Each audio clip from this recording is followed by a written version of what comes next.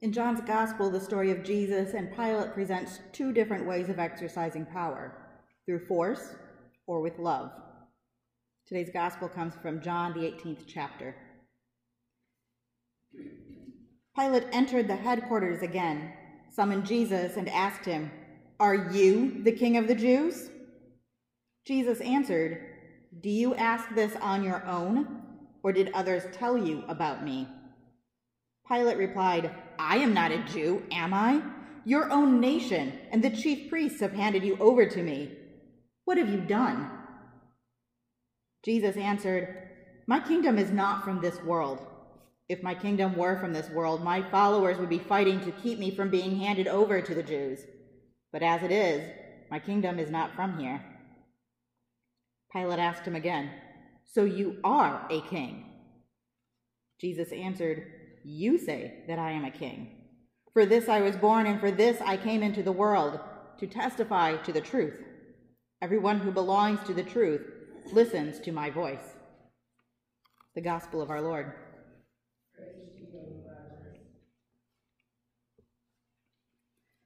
As you've probably noticed from the readings and so on, today is the feast day known as Christ the King Sunday. It's a relatively new feast day.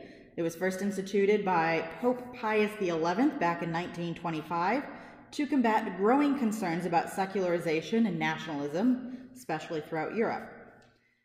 The placement of the day moved about the church calendar some before it was finally settled as the final Sunday of the church year back in 1969. So again, pretty new. Many congregations or other worship communities feeling some opposition to the connotation of the word king will call this Sunday Reign of Christ or Cosmic Christ, thereby eliminating the particular title, especially in governments where there are no royal titles, and thereby emphasizing the universality or the cosmicness of Jesus' rule. Our portion from John today, in a way, speaks to some of this king, reign, and so on. In verse 33, when Pilate uses King of the Jews, it is a political title. The local king installed by the occupying Roman government was Herod Antipas. As the local king in Judea over Israel, Herod was, by political title, King of the Jews.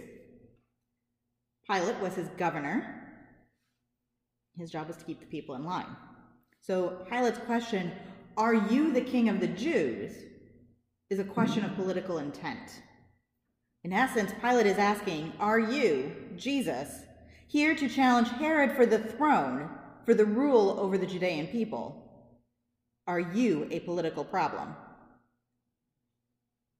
But for John's writer, you see in the response of Jesus' kingship is a theological category, redefining the world's understanding of power. Jesus' power comes from God, not from military might or human institutions. Jesus' power is a testimony to truth, which Pilate questions, what is truth, in the verse following today's portion.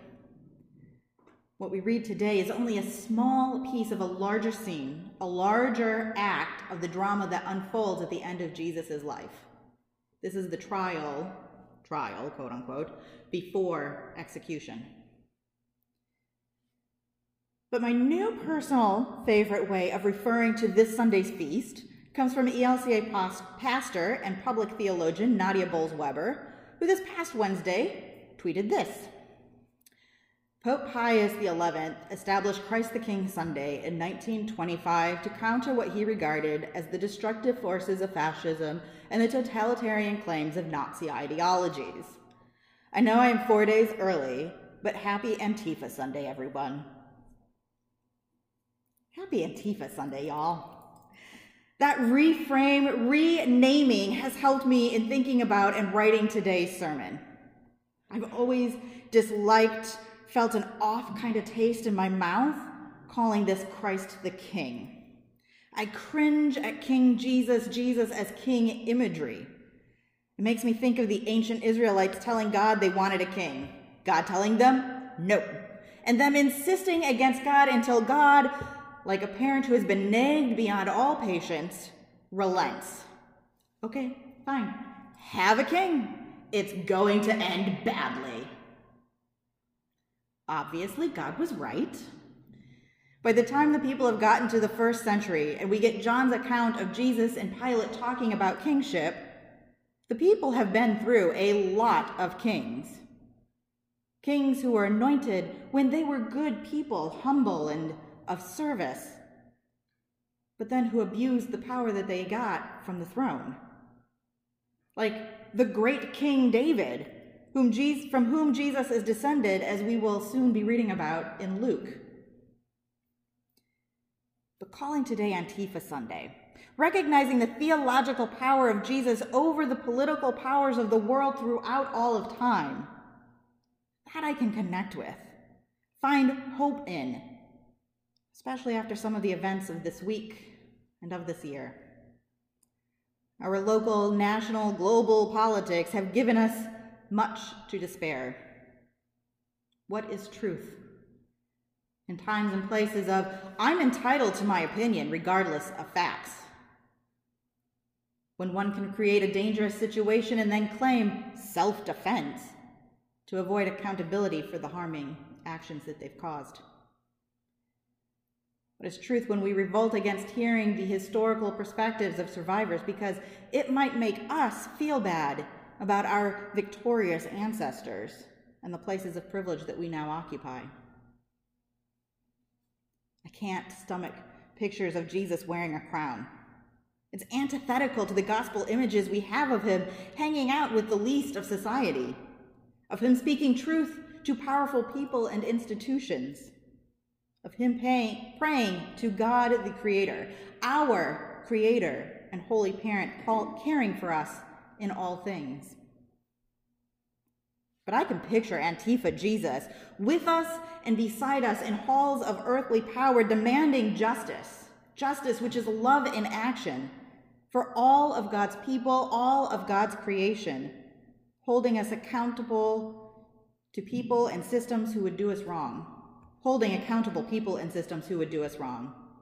I can join Jesus calling for a realignment of our priorities, moving us from being centered on ourselves to being centered on God, who is present in every person, and thus has us thinking of our communal needs, changing our broken and malformed systems into systems of care, compassion, and righteous accountability. I can hear Jesus telling Pilate, I am no king as you understand a king. I am truth in the flesh, here to topple your greed and realize my realm on earth as in heaven. Happy Antifa Sunday indeed. And thanks be to God, the one who has created us and calls us into the ongoing work of creation in mercy, love, justice, and humility. And now in closing, as this is my last Sunday as your interim pastor and your pulpit supply, 2 weeks from now, on the second Sunday of Advent, I will begin a new pastoral call. It's a happy new beginning for me.